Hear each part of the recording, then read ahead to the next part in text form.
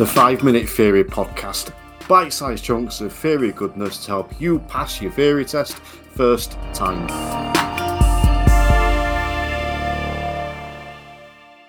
Welcome to the 5 Minute Theory Podcast. As always, I am your splendid host, Terry Cook of TC Drive, and I'm delighted that you are listening to us today to gain a little bit more of that theory test knowledge. Today, we are going to be looking at the DVLA and what sort of things we need to notify them of and what things we don't need to notify them of.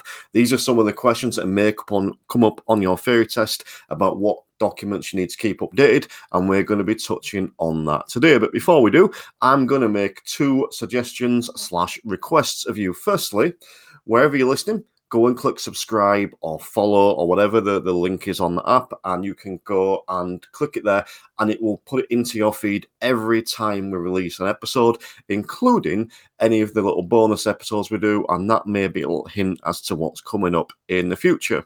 I'm also going to suggest that you go and check out a certain YouTube channel. So I'll put a link in the show notes, and that just search for TC Drive, you'll find that. Anyway, at the minute we put in the shows over there, and there'll be some other treats up there as well. And lastly, this is the big recommendation, go check out my theory test training course. You can find it at the website, tcdrive.co.uk, or I'll put a direct link in the show notes themselves. Go sign up. There's over 40 videos over there that walk you through the theory test step by step, so you can gain all the knowledge, not just to pass your theory test first time, but also help you with your driving test and get a better understanding of the road. But for now, as I said, we're going to look at sort of the information we need to provide the DVLA. So I'm going to initially go through one specific question because this is one that I get asked a lot. And this one is, what circumstances require you to notify the Driver and Vehicle Licence Agency, the DVLA? So what circumstances do you need to notify the DVLA? And the options were A, when health affects your driving, B, when you have to work abroad, C, when you lend your vehicle to someone, or D, when your vehicle needs an MOT certificate. Well, the only one there that you need to notify the DVLA of is when health affects your driving. As the registered keeper of the vehicle, it is your responsibility, yours, no one else's. It is your responsibility to keep the DVLA up to date with your current status. So that could mean your health, for example. So in relation to that question, you wouldn't necessarily need to tell the DVLA when you're off to work abroad.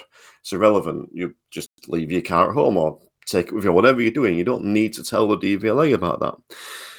You don't need to tell the DVLA when you're lending your vehicle to someone. That's more of an insurance thing rather than the license thing. And you don't need to tell your vehicle at the DVLA when your vehicle needs an MOT certificate. Again, that's an insurance thing, not a DVLA thing. Nothing to do with the license.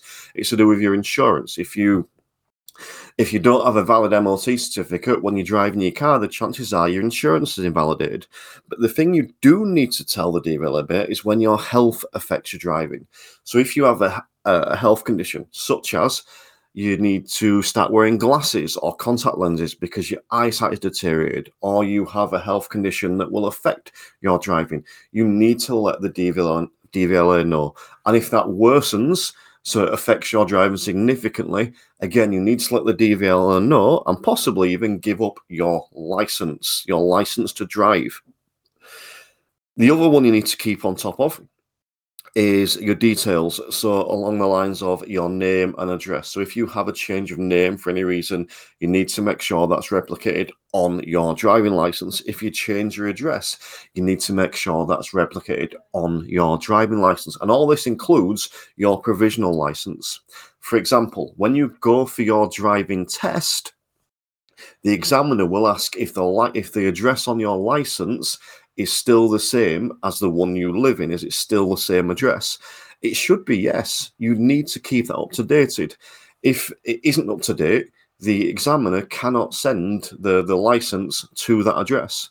You will have to go and do it yourself and then change your details so you actually get your license sent to you. The examiner can't send off because otherwise it would go in some random stranger's house and you would never get your license. So that's a good example of why you need to keep it up to date. So yeah, they're the sort of things you need to keep up to date with the DVLA, your name, address, those sort of personal details, and your health.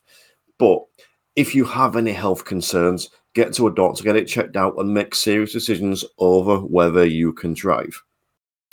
So, I hope you found that useful today. Hope you can take away something from this little bit of fairy goodness I'm providing you with on a weekly basis.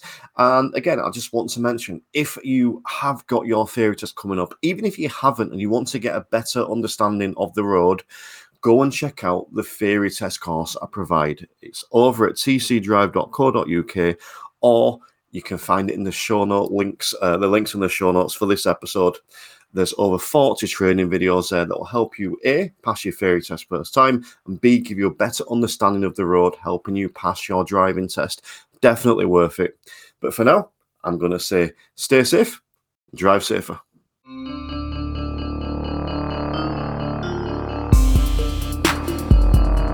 The 5 Minute Theory Podcast. Bite-sized chunks of theory goodness to help you pass your theory test first time.